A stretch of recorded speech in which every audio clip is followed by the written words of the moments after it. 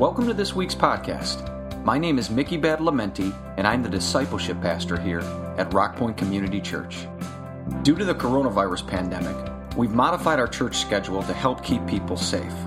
We currently offer on-site Sunday morning services at 9 and 11 a.m. with limited capacity, and we ask that you register ahead of time. Please visit www.rockpoint.org/register before you join in person. That way we can save your seat. And we also live stream the 11 a.m. service on our YouTube channel. You can always find Rock Point on Facebook or visit the website for more information, including important schedule updates.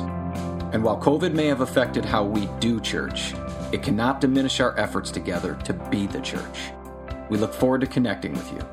Enjoy the podcast.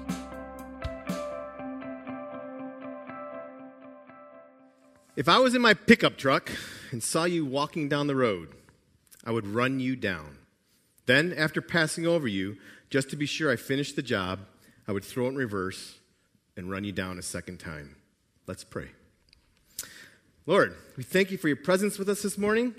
We thank you for bringing heaven to earth in Jesus Christ. And we thank you, Jesus, for being truth and showing us how to live that out in this world in grace and in love. As we look at the scriptures this morning, we pray for your open hearts and that our minds will be open to hear you. In Jesus' name we pray. Amen. Okay, pastors know that for the most part, that people don't remember the sermons they preach.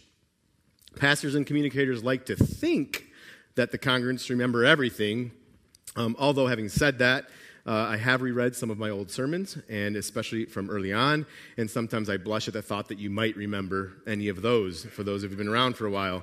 But for the most part, we know that people, if they remember anything, it will be specific stories and themes, particularly themes oft repeated, which is why we repeat values that are important to our children. But what will be most remembered more than the words we say is the impact of those words, because that is the work of the Holy Spirit.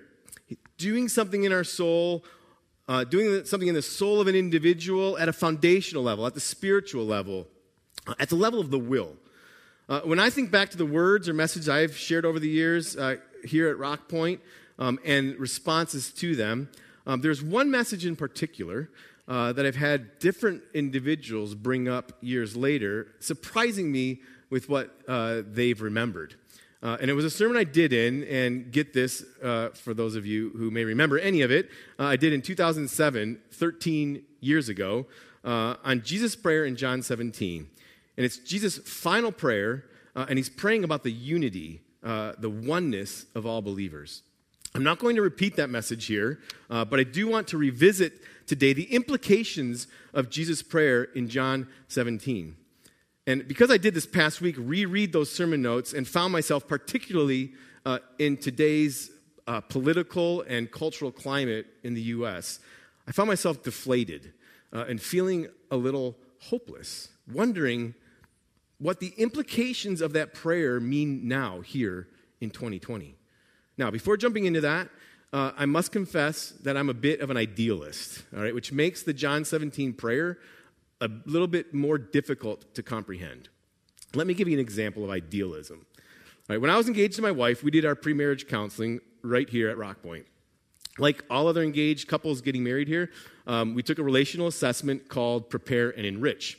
I would later, as a pastor here, come to be certified and trained in administering and interpreting this assessment, but at this point in my life, this is my first exposure to it.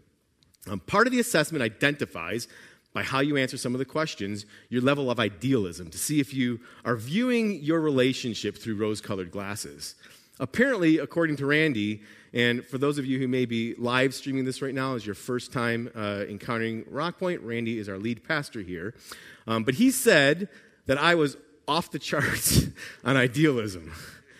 Corey, my wife, not so much. And apparently, this could be a problem. So Randy addressed it straight on. To answer one of the, in answer, I should say, to one of the questions on the assessment, is there anything your partner could do? And I can't remember the exact words of the rest of the question.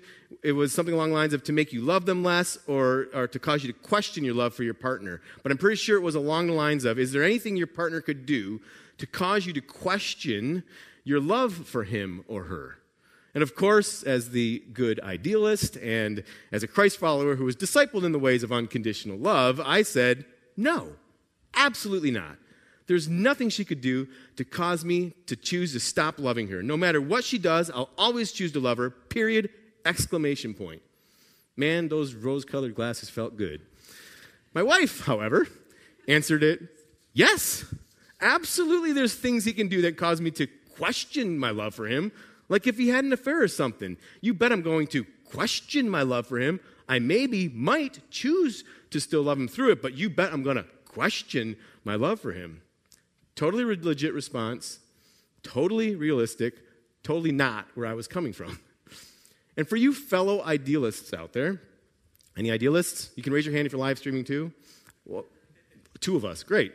I guess a bunch of realists out there. You know what it feels like as an idealist when your ideals get stepped on or confronted with a harsh reality. And I'm no longer talking about this exchange with my wife. We grew from that. We've had our big struggles and defeats, along with joys, blessings, and victories over the years. And by the grace of God, we just celebrated this past week 25 years of marriage. So, yes, thank you. They're clapping if you can't hear that live streaming. Yes.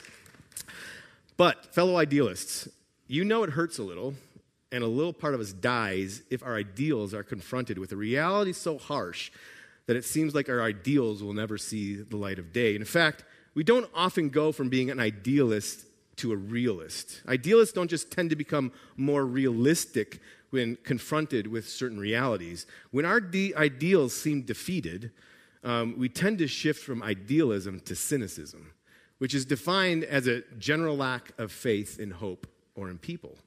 So I found myself, as I was rereading John 17 and rereading my sermon notes, drifting to cynicism. I'm thankful I didn't stay there, but in order for the church to embody the prayer of John 17, it's going to require something big of us and of the church as a whole. Let's do some quick review. It was the evening before Jesus' crucifixion and death, just before his betrayal and arrest. All right? Jesus knows what's coming down the line here. And the remaining disciples, minus Judas, were gathered around Jesus. They'd already eaten what we call the Lord's Supper, the Last Supper, just before the meal. And just before the meal, the disciples were humbled, having had their feet washed by Jesus. And I want you to remember that, because in his prayer, Jesus is going to talk about love. And when Jesus talks about love, it's not a mushy-gushy kind of love. It's a very specific kind of love that he fully embodied in that moment before that meal. Because after washing his disciples' feet, the disciples were so baffled that their teacher, leader, Lord was doing this that they questioned him about it.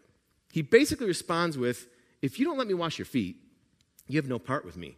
I'm setting an example for you here today of what you should do for each other as I have done for you. Now, as you think about that, do you think that Jesus was specifically talking about washing each other's feet? No, he wasn't. Because if he was, then we need to, if we're doing this as an example, we need to organize a lot more foot washings in our community, in our world. And that would be very interesting in a COVID-19 context, wouldn't it? He wasn't talking about that. Because he goes on in the context of that same conversation to say in John 13, 34 and 35, a new command I give you, love one another as I have loved you. I just showed you, and I've been showing you this these past 3 years, so you must love one another. By this, everyone will know that you are my disciples if you love one another.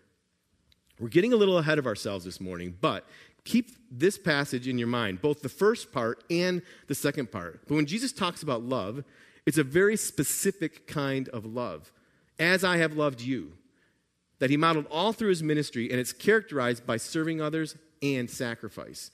So, let's go back to John 17. Jesus is talking with them after this foot washing.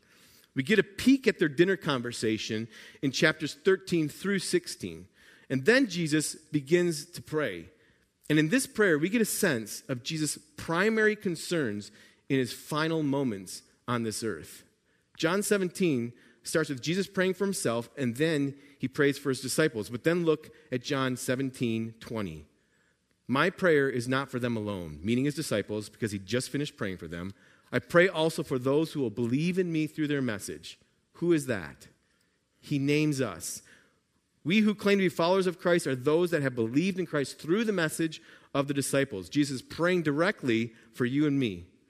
He prays that all of them may be one. Father, just as you are in me and I am in you, may they also be in us, so that the world may believe that you have sent me.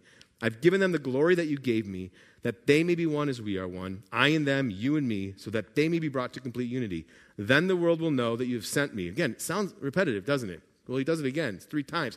And I've loved them even as you have loved me. Father, I want those you have given me to be with me where I am and to see the glory you have given me because you loved me before the creation of the world. Righteous Father, though the world does not know you, I know you, and they know that you have sent me. I've made you known to them and will continue to make you known, in order that the love you have for me may be in them and that I myself may be in them. In 2007, I said, this prayer haunts me because it seems impossible to embody. In 2020, where I stand now, I feel like this prayer, while still haunting, it confounds me. The gist of my 2007 message was first addressing what is repeated 3 times in the final third of this prayer, that we may be one. Jesus here, of course, is praying for unity. But let me back up for just a moment to show you how important and essential this is. You can read the beginning of John 17 on your own later, but in the beginning of the prayer, verses 1 through 5, Jesus prays directly to the Father on behalf of himself. He's praying that God's name will be glorified through him. Second part of the prayer, he shifts to praying for his disciples that were with him in that moment. And in verse 11, you can read it with me, he prays, I will remain in the world no longer, but they are still in the world, and I'm coming to you, right? I'm leaving, he's saying, but they're still going to be on this earth. So what is the one thing that Jesus is going to pray for his disciples? Is it power? Maybe strength? That would be a good one. Prosperity would be even better. Comfort? Resilience? What is it that Jesus is going to pray for? What is so important that this becomes Jesus' final prayer? Holy Father, here it comes. Protect them by the power of your name, the name you gave me. Whew. Okay, protection. Thank God. I can handle protection. I want protection. Right? I mean, who doesn't want to be protected? And it doesn't really seem to require a lot from me, does it? Protection is what someone else does on your behalf. I can handle that.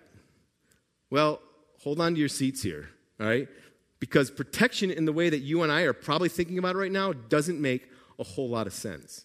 Remember, at this point in Jesus' prayer, he's praying for his disciples, right? And from what we know of history, all of the disciples were either killed, persecuted, or exiled for following Jesus and carrying out his mission. They certainly weren't being protected in the traditional sense of how you and I accept that word. So here is where Jesus' prayer turns to the purpose for which Jesus is praying for protection. And anytime you see the words so that, it points to purpose. And you're about to see a series of so that's all the way to the end of this prayer. Jesus prays it in verse 11. Holy Father, protect them by the power of your name, the name you gave me, so that they may be one as we are one. The whole purpose of God's protection here is to protect our oneness, our unity. And what I explored in my 2007 sermon that I don't have time to get into here today, but want to briefly highlight, is that the unity he describes here reflects the unity of the Godhead, the Trinity. Because he says, and he'll say this several times, so that they may be one as we are one. That the disciples of his would have oneness the same way the Father, Son, and Holy Spirit are one. That's a high call. I mean, the oneness of the Godhead has confounded biblical scholars for centuries. In fact, accusations have been made against Christians from the beginning that they are not a monotheistic religion. In other words, that they don't worship one God. And we can't get into this right now, except to say that the Father, Son, and Holy Spirit are one, and Jesus is praying for protection of that mysterious oneness for his disciples. But why? Why is this so important? Let's go forward again and reread verse 20. Here, Jesus is praying for those of us who call ourselves Christ followers today. He says, I pray also for those who will believe in me through their message. And then he goes into another series of so that's. Verse 21. That all of them may be one, Father, as you are in me and I am in you. May they also be in us, so that the world may believe you have sent me. The prayer is clear. Jesus prays for his disciples' protection. What does he want protected? Their unity. And then he prays for us, here now again, praying for our unity to reflect the unity of the Godhead. For what purpose? Verse 21, so that the world may believe that you have sent me. That's its purpose. Again, in verse 23, look at it there. Then, and the word then is another so that. Several other Bible translations actually use the words so that right there. So that the world will know that you sent me and have loved them even as you have loved me. It's clear that Jesus' prayer for oneness has very little to do with us as individuals, but everything to do with what he wanted to do through us as a community of followers. So hold on to that too, because we're going to come back to this whole idea of individual versus community a little bit later. But the whole point is that this oneness is going to display to the world that Jesus was sent by the Father and that we are loved even as the Father has loved his Son, Jesus Christ. This is so clear to me from this prayer that the main vehicle for the good news of the gospel, for the countercultural, upside-down ways of the kingdom to impact the kingdoms of this world, is for the church to be one. The oneness of the body of Christ is the main vehicle for the spread of the good news. Jesus' prayer gets echoed, or I should say answered, later in the New Testament in the book of Revelations as it begins to talk about the future beyond where we sit right now. Revelation 7:9 says this, after this I looked, and there before me was a great multitude that no one could count from every nation. And the word in the original Greek here for nation is ethnos, which does not refer to nation states as we think about it today. Ethnos is the word like it sounds, referring to unique ethnic groups and cultures, which is so much more all-encompassing than nation states. Every ethnos, tribe, people, and language standing before the throne and before the Lamb. There's this picture that's described that way. And this is the culmination of Jesus' prayer. Jesus praying this, my church is going to be so diverse. My church is going to be so international. My church is going to have so many different languages, so many different colors, so many different cultures represented. If there is any way, Jesus is praying, any way they could remain one, protect that. I think you get the point, and I need to move on. But we know that this is mission critical. No one in the church world that I know disagrees with these powerful statements. The real question is how to apply Jesus' words and how we live these words in our churches. And from my perspective, we're really struggling with this. In a world that is more divisive than it has ever been, at least in my lifetime, we've allowed the ways of the world to seep into the ways of the kingdom. We've allowed the impact to go in a reverse direction. I don't think we're doing too well on the oneness front right now. Now, for those of you who have been listening closely, you've probably been wondering, what on earth was that whole thing about at the beginning? If I was in my pickup truck and I saw you walking down the road, I would run you down. Then after passing over you, just to be sure I finished the job, I would throw it in reverse and run you down a second time. My undergraduate degree is in biblical studies and philosophy, and in 1993, our school invited a man named Bruce Metzger to speak to our department, which was a pretty big deal for both students and professors or anyone involved in Bible translation or textual criticism, because Bruce was a professor at Princeton Theological Seminary and is known as one of the greatest New Testament scholars of the 20th century. He was 79 or 80 years old at the time when I met him. His specialty is New Testament Greek. His list of achievements is prolific, but I was particularly impressed that he had been an editor of the United Bible Society's Standard Greek New Testament, which is the starting point for nearly all modern New Testament translations. And I had just been required to buy it for my Greek class. I remember listening to him and opening the cover of that Greek Bible and being like, holy cow, his name is in there. I better listen to this guy. He talked about Bible translations, the academic scrutiny, the process involved in getting that Bible that is in your hands to be as true and authentic to the original languages and manuscripts, and how rigorous that process is, and a team of different people from different training and perspectives that are a part of that. And he talked about some of the challenges of getting it just right and the debate around some of it. But it really built my confidence in some of our modern translations of the Bible. But what I remember most was him reading a letter from someone, not someone on the team of editors, but someone else who didn't quite like how he was translating. In 1993, this is before email and social media, Bruce Metzger died in 2007 at the age of 93. I jumped online to see if anybody had run him over. Thank God he died of old age, right? Now, you might hear that story and think, how ridiculous. You're going to do violence on somebody or break unity over some minor word you feel is mistranslated? Okay, great. I'm glad you think that. We're on the same page. But what about when it comes to something that is important to you? I mean, what is this unity that is being talked about in John 17? Is it political unity? There, I did it. I brought up politics. Which, frankly, the safest place to talk about our differences in politics should be in the church. But we Christians are failing there too. Is John 17 after political unity? Are we all supposed to think the same on political issues in the church?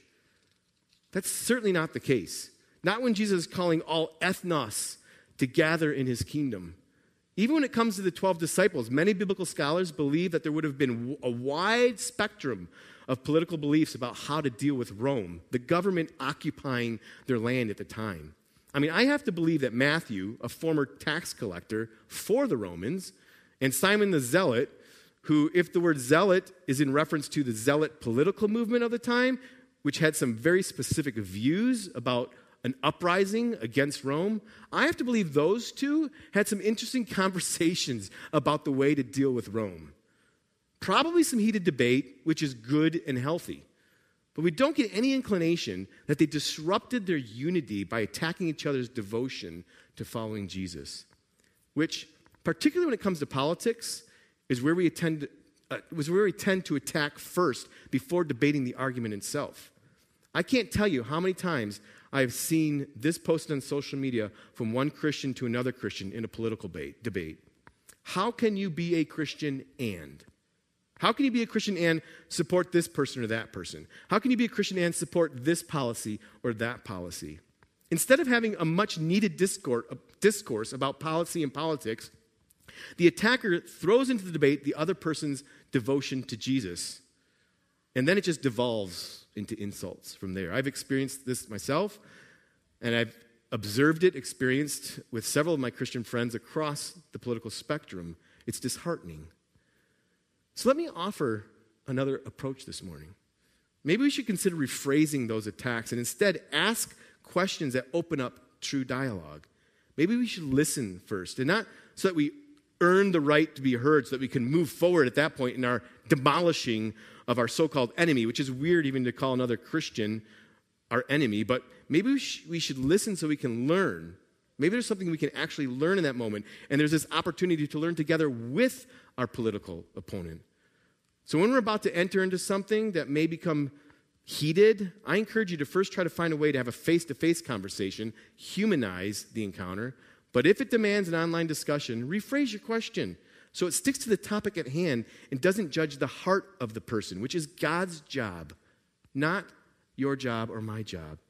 Instead of asking something that questions the person's integrity as a Christ follower, try to ask something like this: can you help me understand, which is a good way to start out any question, frankly, but can you help me understand how this view aligns with your devotion to Christ? You already assume that they are one with you, right? That they are one in Christ with you. It's not your job to question that. What you're trying to understand is how they, as a brother and sister in Christ, and I want to come back to this idea later, in Christ, but how they align their views with their devotion to Christ. Now you're about to enter into a dialogue that brings unity, even if it doesn't bring agreement. Let me give you one more example of this, and then we have to move on. But if you get a chance to read about National Community Church, then do it. It's an Assemblies of God church in Washington, D.C. I've been fascinated for years with the leadership of their pastor, Mark Batterson. He's done an incredible job of protecting the oneness of this church.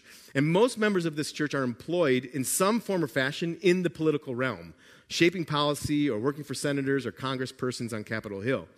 And they often work on opposite sides of the aisle and have radically different ideas about how to make the world a better place. Now, one of my college roommates attends that church with his family, and since we now live only a couple hours from D.C., I visited my friend and his family, and visited their church. And I want to read to you an excerpt of an interview of some small group leaders in their church named Aaron and Juliana. Juliana invited their small group, which had been together for some time, building community, sharing their spiritual journeys, helping each other move, sharing holidays together, all the things that small groups tend to do. But she invited the group over her house to watch the presidential debates together. This is in 2012. Remember, these are sharp, well-informed, passionate young professionals, some of who have dedicated their careers to a particular political party. But all the things that could have gone wrong didn't. One of the group leaders said that 2 hours after one of the debates ended, they were still together because two individuals in the small group were totally going at it one-on-one on a particular topic. Of course, they didn't solve that issue after 2 hours, but what about the tension, right, that was created between the two of them and the group? According to Aaron, the two people that were having that debate are still friends today, and they tease one another about that evening. When the leaders were asked this question, what is the key to unity in a group with such diverse political perspectives? Juliana replied, the key to unity amidst a lot of Capitol Hill staffers who work for politically diverse members of Congress has been close personal relationships within the group and understanding what it means to be one in Christ, she says. If there's one thing I want to prioritize, it's bringing people together. Most often that looks like creating the space for that to happen in my own home. It means having Democrats and Republicans over for dinner and watching a presidential debate together. And she goes on, also as a leader, maintaining unity means I'm responsible for being honest with group members. Politics is tough, and I don't have it all figured out. There aren't always black and white answers. Sometimes there is just grace. As staffers, sometimes the policy recommendations we give are shot down or become law or get messy when it's my boss versus their boss in media headlines. And then she says, unity is hard in the church. It is even harder when you have political opinions thrown into the mix. It can get awkward. But we want to be known not by the title on our business card or our political affiliation or who we work for, but by our love for one another. I love it. So, what is this unity in John 17 then? If it isn't political unity or political uniformity, what is it?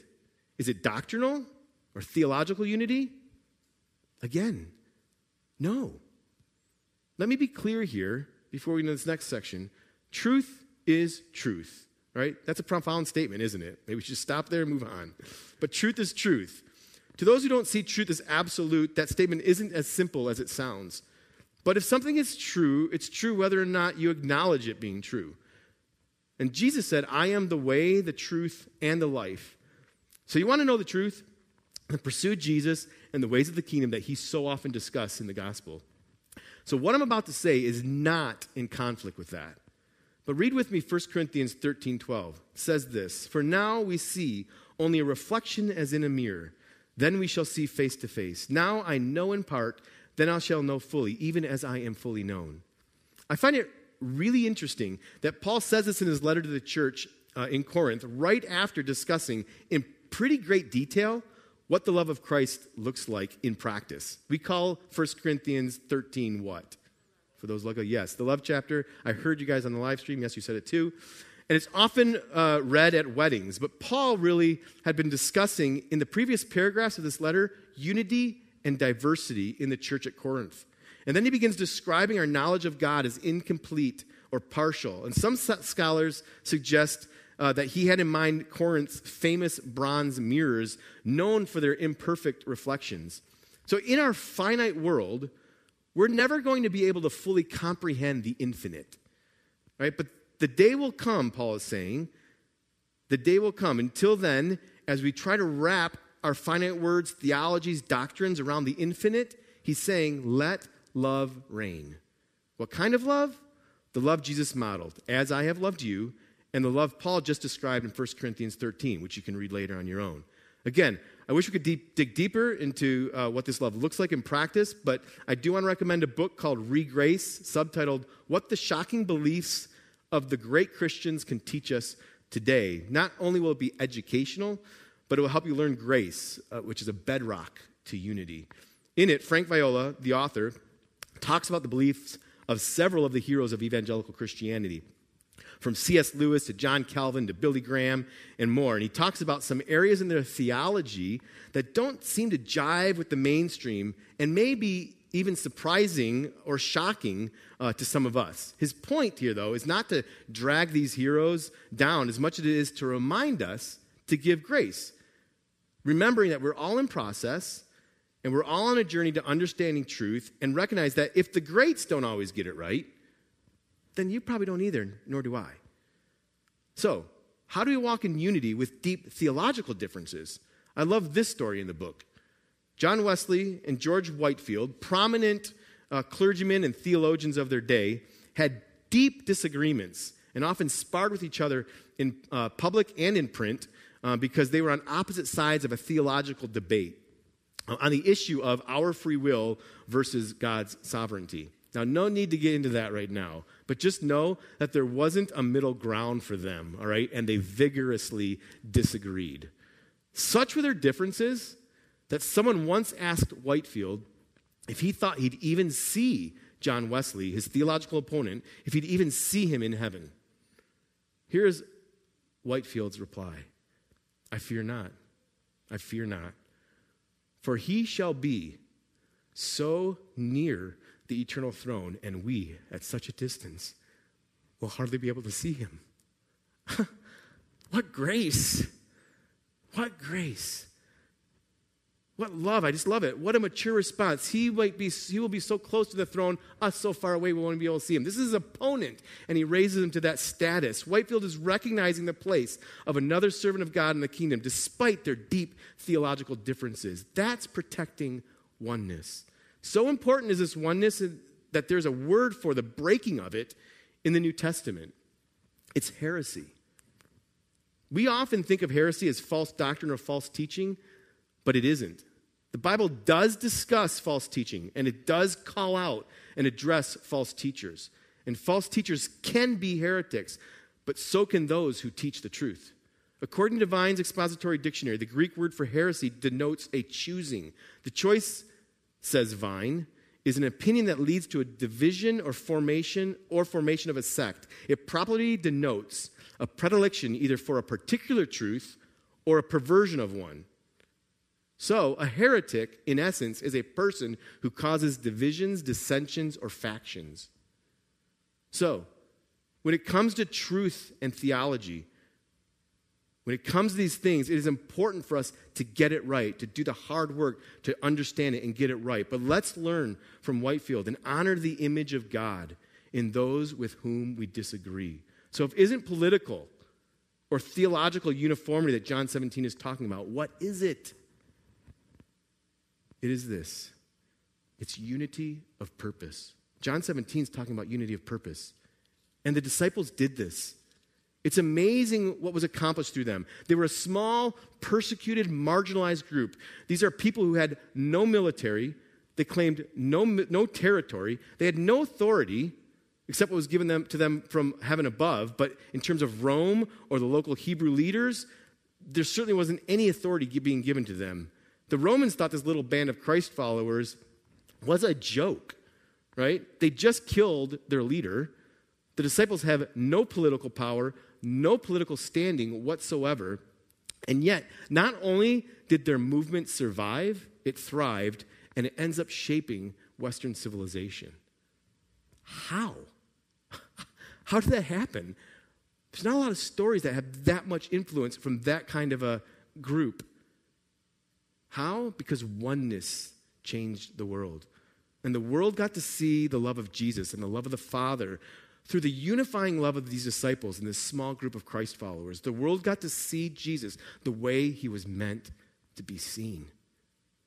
After the death and resurrection of Jesus, the disciples went with one purpose: to make disciples of all nations, all ethnos. They went with one message.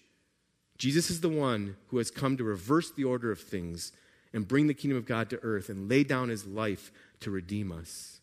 And one command: love each other the way that they had seen Jesus love them. And it changes the trajectory of history. It's pretty simple. We complicate it. In our political and theological discourse, we run the risk as the body of Christ of being divided over some very important issues. But though important, they cannot and should not supersede the one purpose that Jesus has called us together. I said at the beginning that I don't think we're doing very well these days on this whole idea of oneness.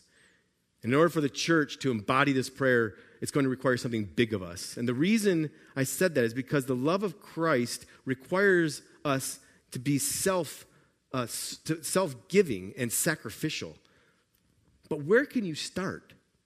I'd start by just taking active steps and putting yourself in proximity to a brother or sister in Christ that you may have deep theological or political differences with, and learn to love them as Jesus demonstrated. Practice it. You don't have to agree with them, but serve them. Carry their burdens. Look for an opportunity to learn with them. Honor the image of God in them. This is your opportunity to disagree politically or theologically, yet love unconditionally. And then let's just see where it goes. Now, some of you may be thinking, Rick, you keep talking about how we are to treat Christ followers, and John 17 seems to be focusing in on the unity of the body of Christ. So, can I then continue to insult and demolish my secular opponents with comments like libtard or right-wing nut? No. And with that, I'll just quickly point to the teaching of Jesus to love our enemies.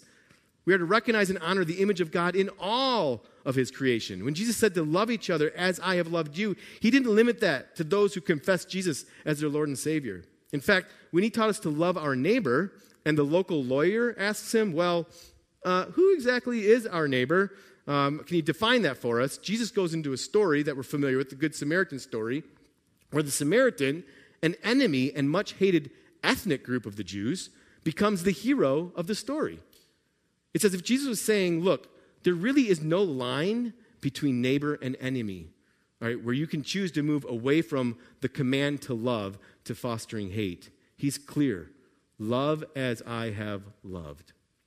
So I want to close with this idea that I feel brings us together and may help us move from who we are as individuals, you, your thoughts, your beliefs, your cultural identities, who makes you, to becoming one with a community. We as Christians within an American culture often encourage people to invite Jesus into their hearts. It's been the dominant form of invitation to faith in America over the past several decades. It's important. I remember when my son was a child and he invited Jesus into his life and he told me about it. And then he started, as he's telling me about it, he started rolling his tummy and like shaking his torso. And I'm like, what are you doing? He's like, well, Jesus is inside me. And he's going, whoa. I'm like, oh, okay. I remember at that time thinking, we might need to find some new language for this idea here. But there's nothing wrong with this idea, but it's only one facet of the gospel message. And it can assume that the Christian life is primarily about asking Jesus to take up residence within the various parts of our inner life, which is good. But let me read to you from Dr. Snodgrass, a professor of New Testament studies in Chicago. And he points out that there's nothing theologically wrong with this invitation. In fact, in his studies of the Apostle Paul, he has found that there are 5 places in the New Testament where the language of Christ in us or in me is used. But when you look at the larger picture, there is an imbalance. Because when the Apostle Paul wrote about the nature of Christian faith, he most frequently talks about how we are to be in Christ. And that phrase, in Christ, is used 164 times. So if we're told that Christ can come in us 5 times, but we are told to be in Christ 164 times, where should the emphasis fall? Snodgrass says this: if Christ is only in you, then how big is Christ? Not very big, and you can tuck him away when you don't need him. But if you and all others are in Christ, as well as all of creation, then how big is Christ? If our view of Christianity is limited to Christ being in me or in us, we will never have the theological resources to join him in his primary work of reconciliation. But if our view is expanded to see faith as fundamentally about being in Christ, our framework changes. And I love this phrase, our very identity is seen through the lens of being joined to Christ. And then we look to participate in the kingdom work Jesus is always doing. That's unity of purpose. May we be one in Christ. This is our chance to shine in a divided world. Let's pray John 17 together. Lord, protect our unity. May we be one just as you, the Father, Son, and the Holy Spirit, are one. May we be brought to complete unity so that the world will know that you love them, that you were sent by the Father, and that you have come to be with us and to heal our broken world.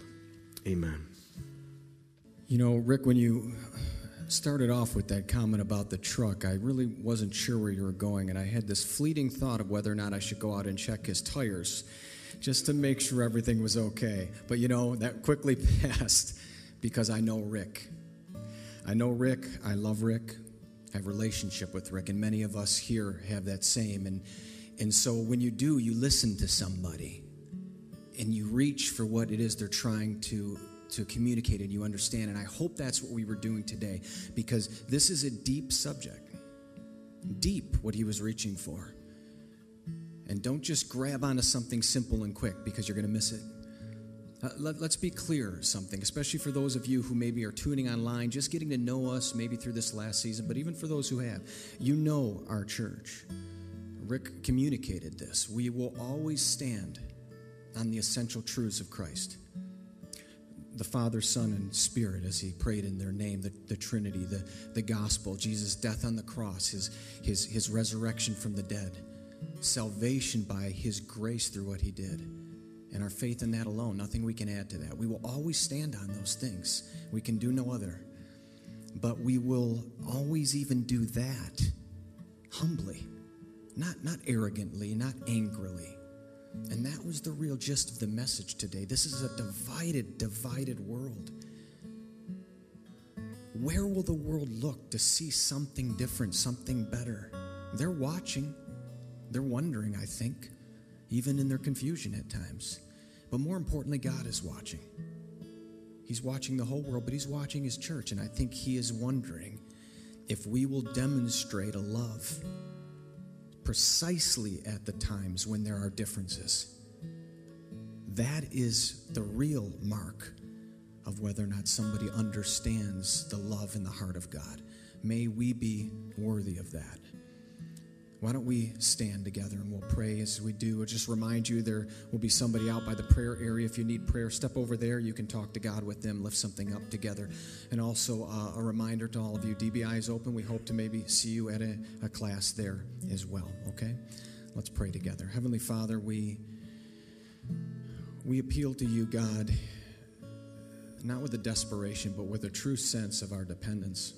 We know how badly we need you in this, because the reality is, if we search our hearts deeply, I think each and every one of us know at some point we have made a statement very similar to the one Rick quoted at the beginning of this. We have held that kind of anger in our hearts, and it doesn't display you.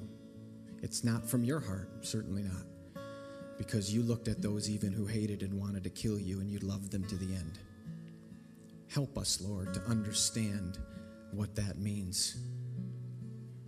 Help us to reflect that to this world, that the world may know that we are your followers, because we have love for one another and we love the world like you so love the world. Help us to do that today, we pray. In Jesus' name, amen.